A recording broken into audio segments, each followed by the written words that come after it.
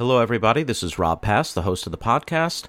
I hope everybody enjoys this week's replay episode of 187 with living legend Roberta Williams. We'll be back next week with a brand new, fresh episode. Enjoy.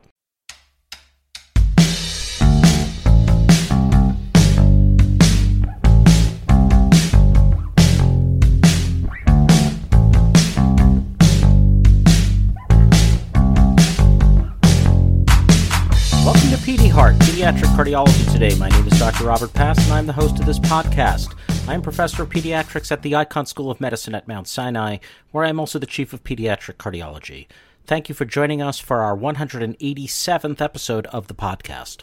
Today we have an extra special episode. Dr. Sarah Pradhan, who's a third-year cardiology fellow at Cincinnati Children's Hospital and will soon be the interventional cardiology fellow at Toronto Sick Kids Hospital, has kindly agreed once again to be our co-host. She's going to interview the wonderful pioneer in pediatric cardiology, Roberta Williams. Therefore, let's get straight on to Dr. Pradhan's introduction of Dr. Williams and then her conversation with this icon. Dr. Roberta Williams has had an extraordinary career, spanning 5 decades with incredible contributions to cardiology, and is a true pioneer of echocardiography. She developed the basis of definitive non-invasive diagnoses of various forms of congenital heart disease. She completed her medical school at the University of North Carolina, followed by medicine and pediatrics residency, and did her adult and pediatric cardiology fellowship at Boston Children's and Massachusetts General Hospital. She went on to become director of the echocardiography lab, which was one of the first in the nation at Boston Children's in 1973, as well as the first founding medical director of the CICU. She has served as chief of pediatric cardiology at UCLA, chair of pediatrics at UNC and USC, and vice president for pediatrics and academic affairs at CHLA. I'm truly honored and grateful for the opportunity to speak with her. Hi, Dr. Williams. How are you? Doing great, thanks. Thank you so much again for taking the time to join us tonight. I'm really excited to hear about your career, your story, and all of your experiences and sharing that with all of the listeners today. Well, it's great for me. It's only 5 o'clock my time and a little bit later your time, dinner time, I guess. What I wanted to start off with, I don't think that you really need much introduction because your career has been inspiring and illustrious, and over the past few decades has paved the way in multiple areas of cardiology. But I wanted to hear about your story and what led you to cardiology years ago. What attracted you to it? Well, I was referred to see Dr. Ellen Taussig when I was a preteen or early teen and had a heart cath. This was back in the earliest days of heart cath.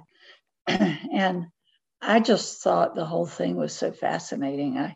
I met these the other kids that had complex diseases. I turned out to have nothing. But so I was saved from the knife by a catheterization. But the whole time I was being cathed, it was sort of like, what's that machine? And what's that machine? And what does that do? And I was just really fascinated by it. And the other thing was that I think I was 5'10" and 105 pounds, glasses and kinky red hair and braces and freckles. And Dr. Taussig, came in and she was tall and bespectacled, and people really listened to what she had to say. And she always had this flank of residents and interns. In those days. They didn't have fellows really. And she would be teaching them palpation because by that time, I think she'd lost a lot of her hearing. And I just thought that watching her teach and looking at all the people who were interested, it just looked like a fun life. Mm-hmm. So at that point, I decided that I was going to be a cardiologist. Now, there was no such thing as a pediatric cardiologist. I mean, there was not a concept yet to speak of. Certainly, I would never have heard of it. So it was cardiology. And then by the time I was a senior in high school, I wrote my senior theme on new techniques in heart surgery and was deep into the medical library, reading about techniques for going on heart-lung bypass and how you sutured the KV to blah, blah. And so I was like totally, entranced. And then when I got through through undergraduate school early because I took too many semester hours and ended up with a job in cardiology at UNC Chapel Hill. Mm-hmm. And I was doing heart sound recordings and vector cardiograms and radio telemetry monitoring and all these fun things, mm-hmm. Which then when I went to medical school, I was exposed to adult cardiology, which I just knew cardiology. And I was so disappointed because it was kind of boring. And one of my interns when I was a medical student said, you've got to go and do a rotation up at Boston Children's Hospital. And he even filled out the application for me and everything. So up I went, and it was just heaven. It was all the things I had wanted to do. So I was sort of a congenital cardiologist, congenital because I was kind of born that way. I like that. Wow. It's amazing to think that experience that you had with Dr. Taussig as a patient, even, I mean, clearly she is, inspirational to everybody within the field, but as a patient, I mean, that interaction was clearly very memorable for you. Well, and I think we have to remember that we have that impression on a lot of kids, mm-hmm. a lot of children as they're growing up. We really represent something in their lives, and everything we say has an impact mm-hmm. on children and their families. I've heard families come back 30 years later saying, we'll never forget what you said. And I go, oh no, what was that? And a lot of times when they say it, I know I did not say it exactly like that, but it's been their mantra since that time. And mm-hmm. that we just have to be very aware of the impact that we have. And that's a lot of why I think those who are listening went into pediatrics and into pediatric cardiology, mm-hmm. Because they really wanted to have an impact on people at an important time of their lives. So it wasn't just me, it's that we're all spreading that seed. Thank you for that reminder. I think, like you said, exactly, everything about our interaction with patients, the parents, the child, our body language, our words clearly weigh so much. And it's a good reminder, despite, all the busyness that we get caught up in, it's important to take that time, sit down with the patient and choose your words carefully and be mindful of how you come across. And in that regard, I always try to find something, some little remark, sometime in that visit that's affirming to the child, that mm-hmm. makes them feel proud, because you never know if it's going to have an impact or not, mm-hmm. but it could. Do you have any particular memories or particularly fond memories when you had that interaction, or it's kind of every interaction? Every interaction. Every single one. And it's interesting as well, because now we see not only children, even though, a lot of us are trained pediatricians, some of us are med peds trained like yourself, who are seeing now children, babies, and up to adults now. And it's a completely different type of interaction, I think, with the children and with the adults. And I think it provides a lot of diversity to visits as well, getting to interact with patients at any age. But you were drawn to taking care of children throughout adulthood, right? Yeah. I always say I was a designer, a failed designer model. Because actually, Dr. Natus and Dr. Jean Brownwall had a conversation about creating something. Yeah, no, I always said I was a failed prototype. That's what I was. And when I came up to visit Dr. Natus, and it turned out that I was going to go do med peds, which in those days was 1 year of pediatrics and 1 year of medicine. Oh, wow. Yeah, it was supposed to be an extra divided year, but I skipped out again as usual early and did my fellowship. But so I spent a year of my time mostly over at Mass General in adult cardiology. Mm-hmm. And it's been really interesting to not only take care of adults, and mostly in my case now, young adults, but mm-hmm. to see my former patients in Boston, now old, to see them go gray. Wow. When I took care of them as children, it's very, very weird. But the beauty, and it's interesting because some of them were so young when I took care of them that they don't really remember me very much. Mm-hmm. But Grandma sends me pictures because of their son or daughter and the grandchildren. And mm-hmm. so I get this sort of look at lives that you wouldn't have guessed, like a patient of mine who still has TET with pulmonary atresia and MAPCAS.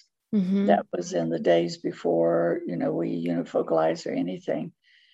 And he has got a wonderful job in a thriving family and having a good quality of life. And mm-hmm. And you also, when you see what bad happens when they're adults, I think it tells you more about what you need to do at the very earliest stages of their encounters mm-hmm. as a fetus or newborn or whenever you first meet them. Yeah, it's amazing actually, because of course in fellowship we see patients and often in their most sickest time in the CICU or when we're close to getting them to home, but maybe we won't see them actually be discharged. Having that reminder of, seeing patients in clinic and seeing them being productive members of society, happy, living good lives is really, really rewarding. And it's a great reminder for those comparisons that you have of these really sick patients. You don't know what's going to happen with them. You're right. And it is a challenge for your generation because as we've gotten more and more able to do complex things and we've gotten more survival to handle the complexity of the work, mm-hmm. we have to chop it into small time intervals. Yeah. And to find another way of creating that longitudinal experience with single patients in a way that's meaningful, mm-hmm. so that you can really learn and make it iterative and heuristic. Mm-hmm. You keep watching over and over again, and you keep seeing what you should do to do a better job of secondary prevention. And I think sometimes it can be a little bit challenging knowing that transition because we're trained pediatricians, most of us, and we see patients until they're, maybe up until their 20s. But when they actually transition to an adult primary care doctor, for example, I don't think that we necessarily do the best job in being able to make that transition as smooth as possible. How would you help, or what advice would you have for us, as you mentioned in the era of survivorship, make that transition as smooth as possible?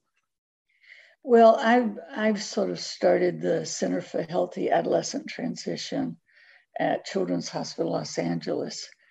And I created it for the whole institution so it would have enough resources to do a really good job, to help at least transfer them to a secure primary medical home that has access to the subspecialists they need, because they get lost in that system. But what I've done even more than that is when I have sometimes talked to parents of a fetus, before all the drama starts and we're sort of talking about what the life is going to be like, I start to emphasize is how they need to accelerate the development of executive functioning and how they need to have the child take on responsibilities early, and why they are going to need to be fully independent at a certain age and to work on it continually. And I build that into my office visits all along. It doesn't take a lot of time. You can do little bits every time.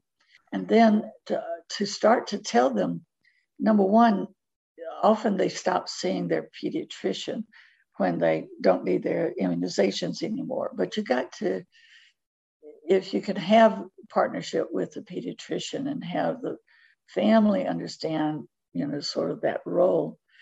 But even if they have lost contact with the primary provider, to start talking to them about 15 or 16 about how medicine is different and how they can't get care if they don't have a good primary provider who's going to help them with access. And also that the primary provider does a lot of things they're used to the subspecialists doing, but adult subspecialists don't do.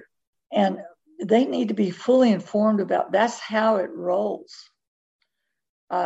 before they get up to 18 and get used to that idea. And if possible, if they don't have a primary provider already, get them hooked up with one while the subspecialist is still, on the pediatric side is still there and can help that primary provider get oriented to the patient and what their care needs are.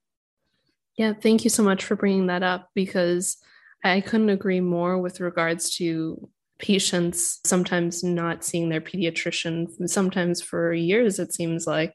Right. And we really need that collaboration, and we need the support of the pediatrician as well in caring for the patient's needs, while we can help care from a cardiac perspective as well. And that partnership is really important. And one other thing I also wanted to mention, what you said about the interaction that you have with the patients from a younger age. It's so important, because sometimes, and I'm sure this happens all the time, is we'll have patients who are, young teen, maybe 11, 12, and they won't have any idea about what their heart lesion is. They won't even have to begin to know anything about what it was or really what their experience was. And that can be a little bit shocking, and just shows, we need to start that work from an early age, just like you said. And, when you present a teenager with all of that information in one big lump, they have severe GERD. But if you give them little bites of it throughout their childhood, and they can take pride in having mastered knowing the name of their disease and that sort of thing as they go along, it's much more tolerable. And what I've started to do that's very enlightening is starting telehealth visits with patients about a year or two before they transfer to adult medicine, and literally just sort of orient them into how adult medicine works for them and what kind of cardiologist they're going to need and how to know if they're getting the right care, and just sort of the logistics of managing their care, not their disease, that's their own pediatric cardiologist, but just, what's it like on the other side?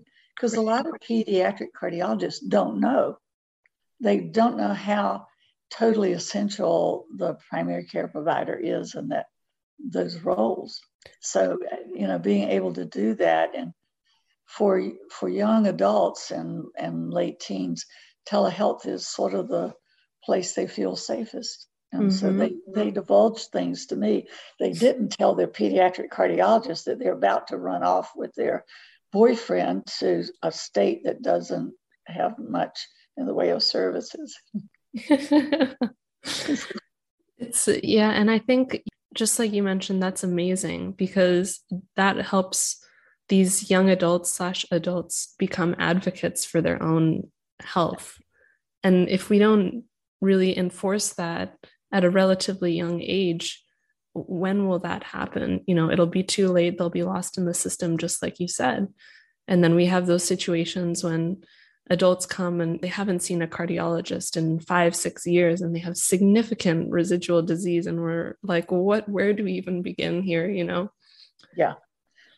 And they just, if you lay all of that on them in a short period of time, they just get depressed and then avoidance. Exactly.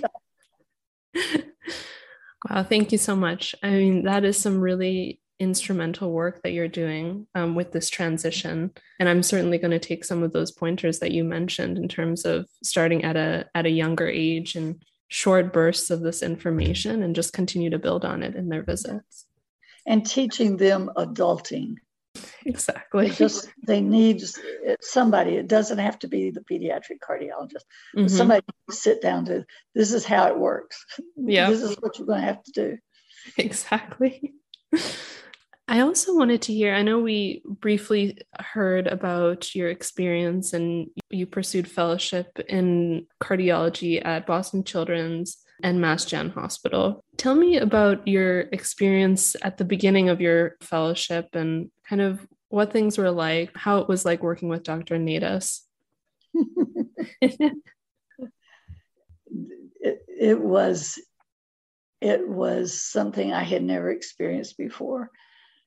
He was very much in the old European style, and he was very directive. He did not mince words.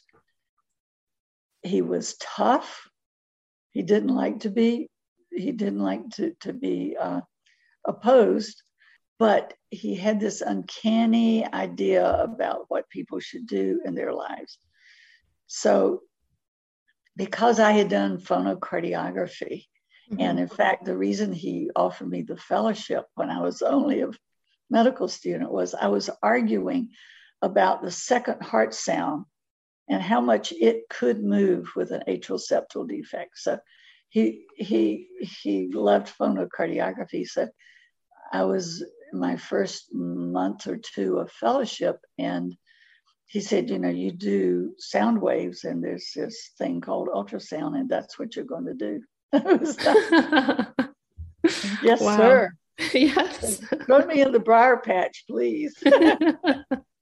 And so, he really, he was very supportive, tough style. And if you did cross him, you were in trouble for quite some time. I did that once. Wow. So then during your fellowship, you were studying, and you were essentially building the beginnings of echocardiography in the field. Yeah. Wow. That's amazing. Obviously, echocardiography is it's our main tool that we use in congenital heart disease. That in itself is an understatement when I say that. But can you paint a picture of what it was like when you were developing the beginnings of this? Like what tools would you use when you were seeing patients? Well, before we had ultrasound, it was phonocardiograms. We had pulse wave recordings. We had recordings of wall motion at the apex of the chest, LV apex, and looked at A waves and rapid filling waves and all of those things with a transducer that just detected wall motion on the chest wall. yeah, we could do all that. And vectors. So that's what we had. Fluoroscopy was big in the days, had just finished those days, fortunately. Thanks to fluoroscopy, I think I've been fluoroscoped 40 times in my youth. Every other week, I'd see those red goggles. Oh, hell no. It's a wonder I don't glow in the dark. But that's what we had. And then when I got my first echo machine, and it was literally A mode, which means I saw like little fingers moving like this, and I had to sweep them manually across the screen while I held a camera lens shutter open. Wow. And timing it, manually. So that was fun. And I had to roll the film myself and develop the film myself, and then hold up to the light and see that I'd left the lens cap on. Then I have to do the whole thing over again. And I showed in the Taussig lecture the equivalent of the little machine I had.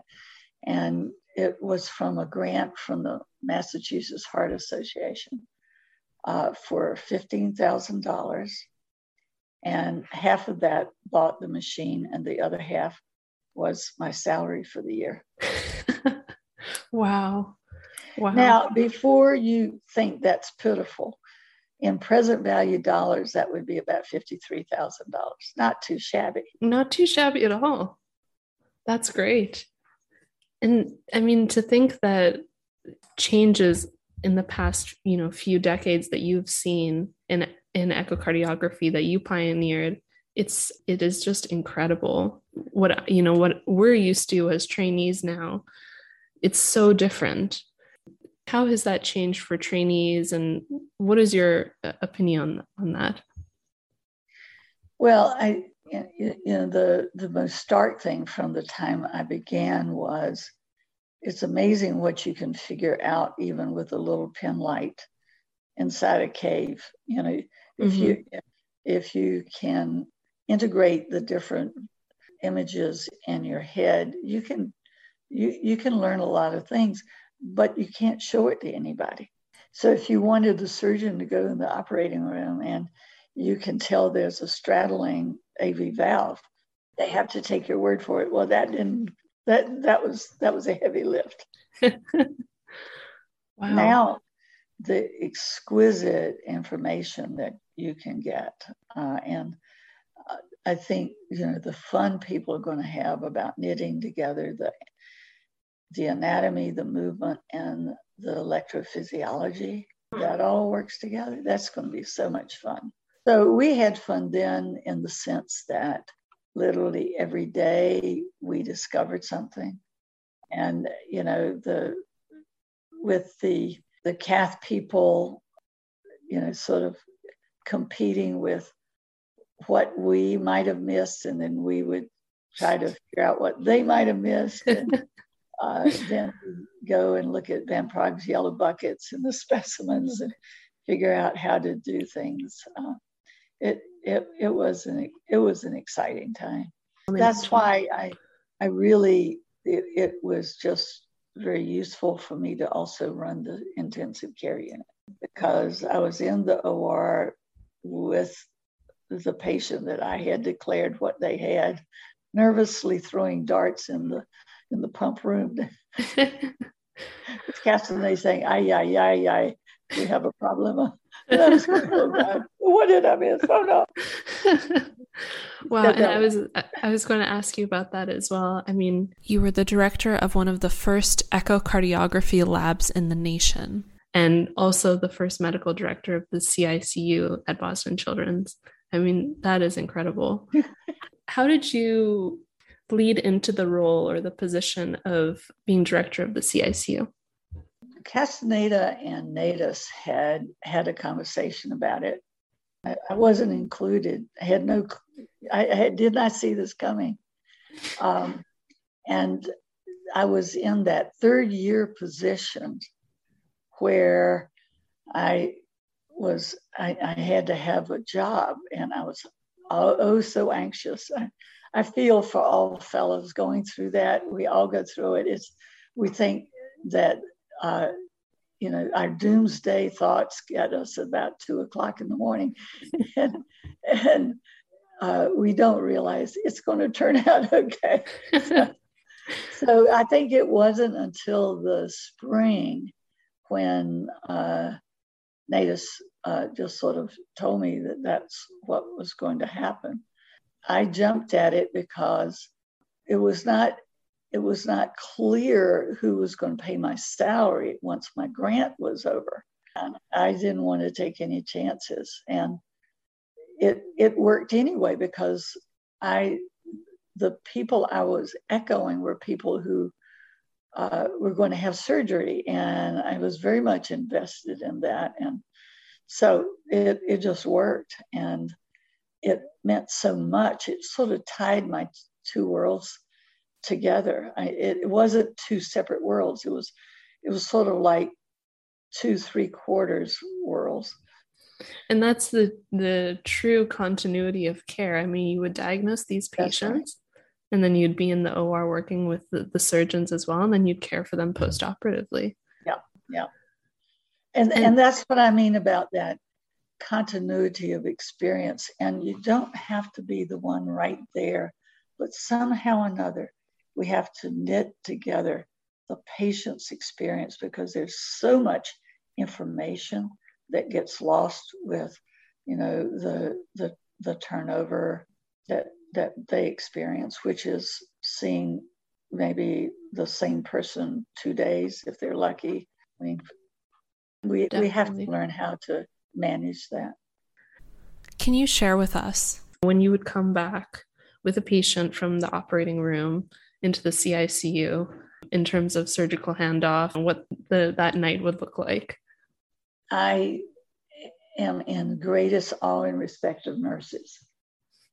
And one of the things that allowed me to be something that had never existed before in a long-standing ICU, where before I started, the only thing that fellows were allowed to do was, after they had gotten the patient settled and had run a rhythm strip, we were allowed to step forward, look at the rhythm strip, and declare the rhythm and step back.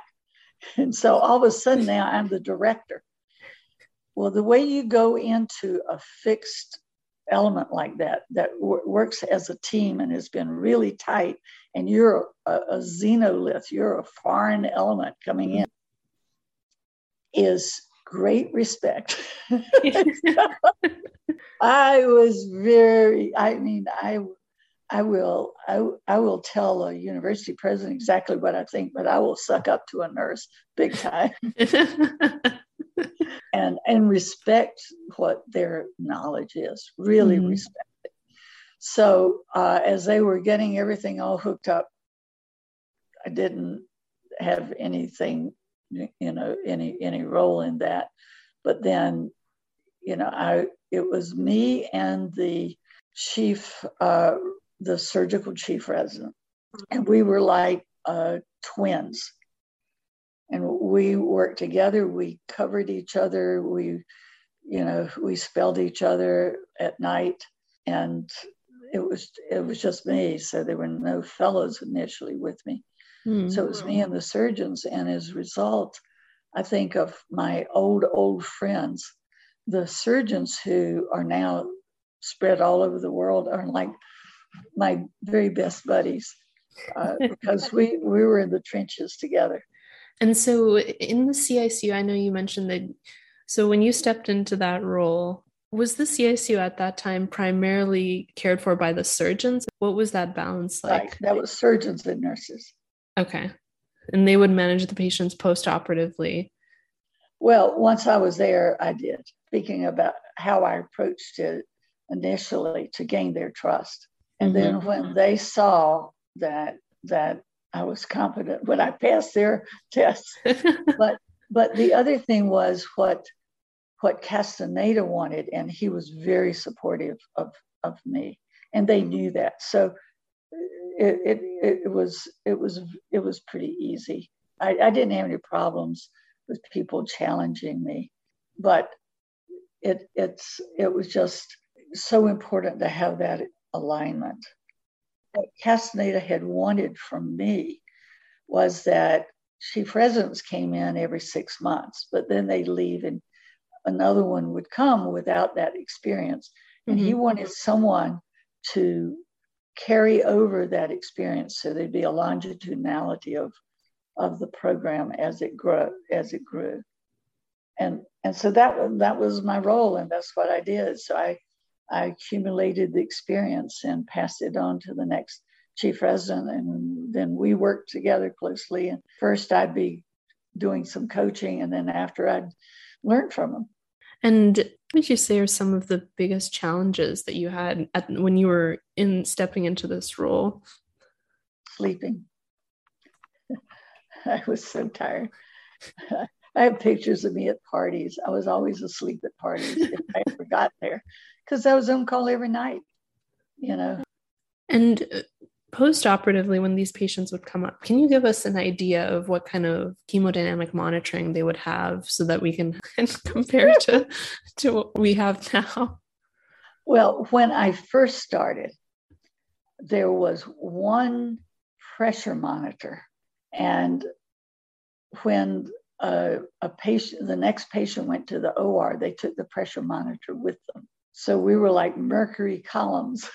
It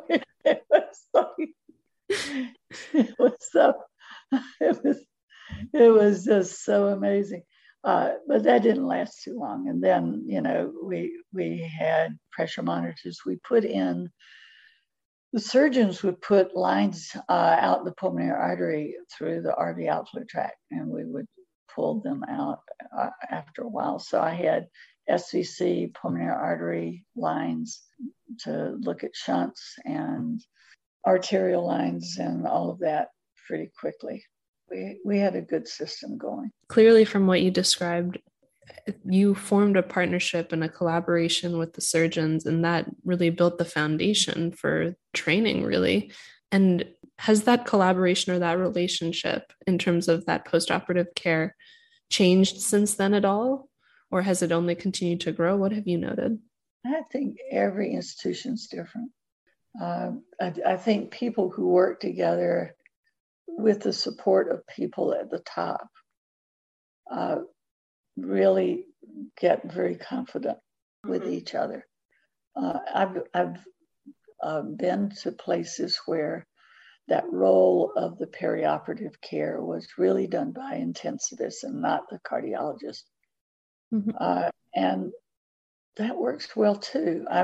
It was the opposite of what my experience had been. So I sort of went in with a lot of skepticism, but then when I saw what they did, I realized that if you do it a lot and you focus on it, you become a little bit of like what I was.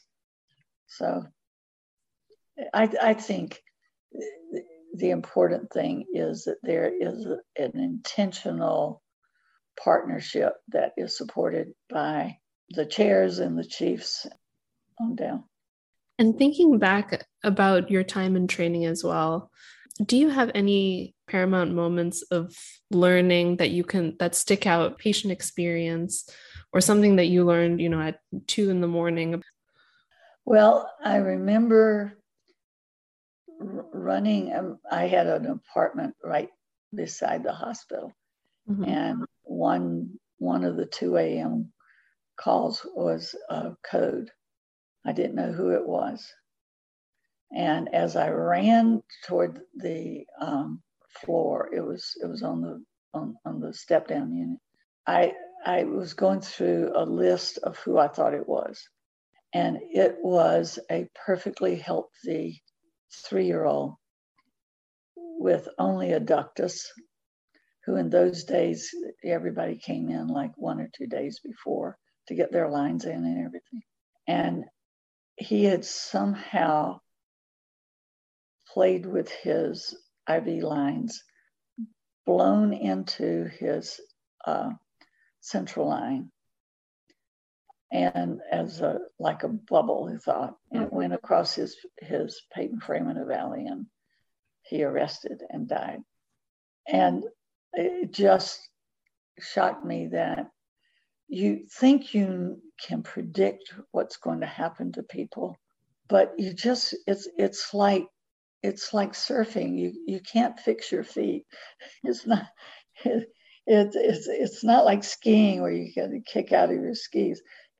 You've got to keep moving in response to what's happening, and understand that the future is not all that predictable. So that's when you say, well, there were plenty of things I learned, but that one was a light bulb, flash bulb moment. Yes. I think, wow, I mean, that is so shocking. And just like you said, I mean, I think you said it perfectly. I mean, we were very calculated, and we think, okay. And just as you said, you were thinking of the list of patients it could have been. And we like to think that we can predict what will happen. And it's often those patients who, like you said, are perfectly healthy, or the one that's, least on your row of being the sickest and likely to arrest. And those are the ones that will surprise you and, catch you off guard. And I know for me, at least, I can remember, an experience that I had when I was a first year, where something wasn't quite going right with a patient, but the patient still looked very well. So, we were going to continue to watch the patient, but it was in Norwood. It was an interstage patient, and none of us felt good about the fact that something wasn't right. And we were thinking, we're going to figure it out. We did some limited workup, and nothing was out of place. And of course, 3 a.m., the code bell goes off. And I remember being I just knew where to run. I didn't even look at my pager. I mean, I looked, I see this is the unit. I know which patient this is. And it was that patient. Luckily they were okay. But it just shows, when you think something is not right, to trust it. But at the same time, it could very well be something you weren't even predicted. And it's interesting. I totally agree. And when I was chair and I couldn't really do ICU work anymore, but I wander in the ICU because I felt at home there. And I noticed that without, for some reason, my head always turned towards somebody who was sick. And I realized that my reptilian brain was responding to increased heart rate with very little RR variability. That sort of loss of beat-to-beat variability and heart rate. And it's interesting how, I'll sit in M&M conferences, and there'll be the whole discussion about how everything seems to be okay. And I'm staring at the heart rate that continues to rise and continues to rise. And I'm wanting to scream, no. But I think, those are the kind of things, again, you may not even be aware, but it gives you that feeling. That feeling is based on something that you're recognizing that you can't quite figure out exactly what it is, but it's not magical. It's really something that you're noticing, whether it's peripheral coolness, or I still think my go-to thing is really heart rate. Yeah, and like you said, sometimes you don't even notice what you're doing. When you arrive somewhere, you have to figure out what's going on in the situation. You're looking at the monitors in your head, it's running 1,000,000 miles an hour, trying to figure things out. Something's drawing you to a certain pace. Exactly. Beep, beep, beep. Yeah, that's what it is for me anyway. We had that in the old days when you ask what kind of technology. That's one thing that we could use, and yes, it's still good. Yes, exactly. And we were taught, the first thing, heart rate, the most sensitive marker, that should always be the first thing that you should be looking at, and never discount that change in that vital sign. And longitudinally, because if you see it only for a short period of time, but if you see the whole thing mapped out, and that we can do now. Well, I could actually chat with you for hours and hours about your experience. I would love to, actually. It's been really nice to hear and really inspirational and just enlightening to hear about your experience and everything that you have accomplished and contributed to the field of pediatric cardiology. So thank you so much for sharing that. And I've loved the questions you've asked because it really took me back to the things I care about. So thank you. I wanted to finish with one last question. What is something that you have in terms of advice for young fellows and trainees and junior faculty as they're embarking on their career? Well, I was very unusual in that I didn't have a clue as to what life was like. But I have always done what was interesting to me and what I liked. And there were times I would have thought that was a mistake, but it turned out fine. And I had a good time. And at some point, you have choices to make. Do I want to do something that's safe, but I'm not that excited about? Or do I want to take a chance? And the thing that I came to a realization of is I didn't need to be a success, and I probably wouldn't starve to death. But I didn't want to spend my life doing something that was drudgery, because that would be the worst outcome.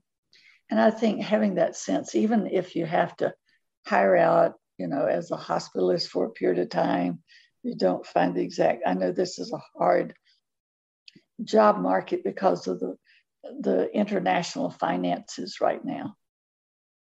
But just go with what you enjoy if you got the choice, and enjoy your life while you're young.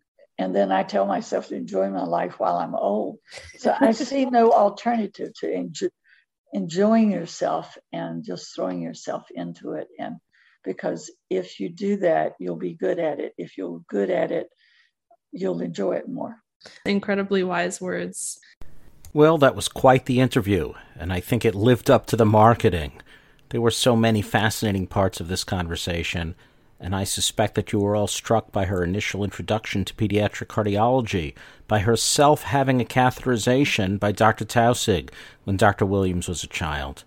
Dr. Williams reminded us all of how powerful our interactions with patients can be, and how we all look for inspiring figures in our lives, as Dr. Williams did when meeting Dr. Taussig, who clearly had such an important impact on her life view.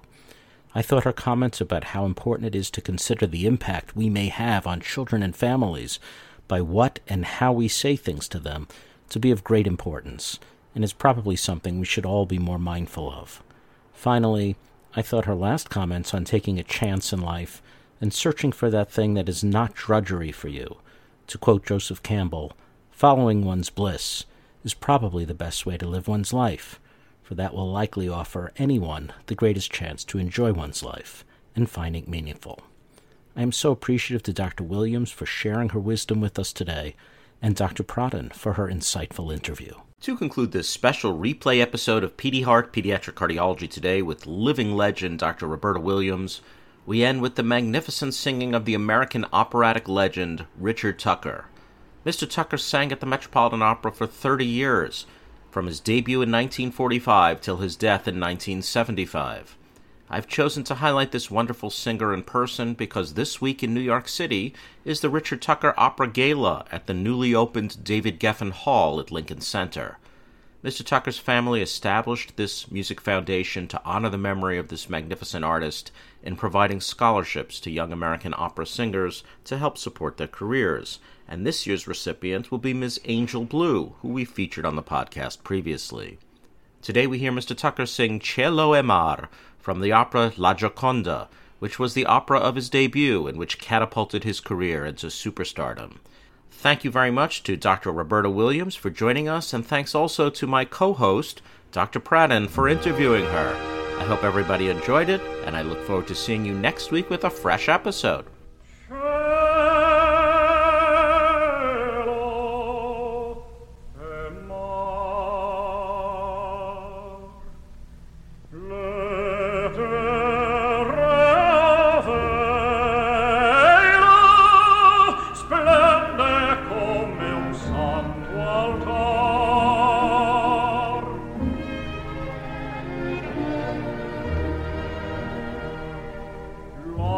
L'angelo mio verrà dal cielo, l'angelo mio verrà dal mare.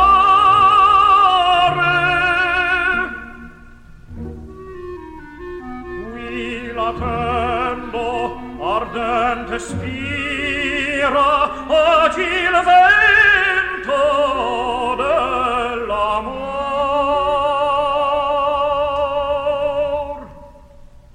Oh,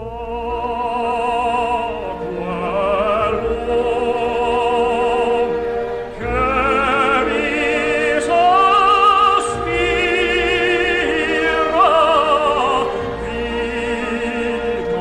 vita inquire, sogni d'or. Oh, quell'uomo che mi sospira, vita inquire, sogni d'or. Oh, sogni, oh, sogni d'or.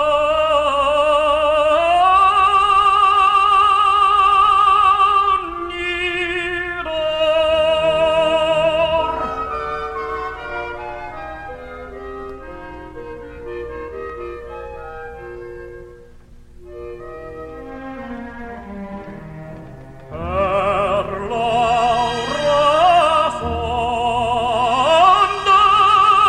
non appar nessun monte,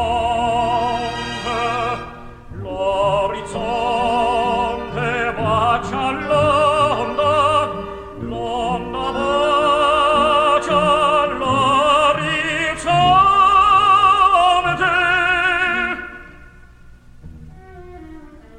Qui nell'ombra, ov'io mi giaccia con l'anelito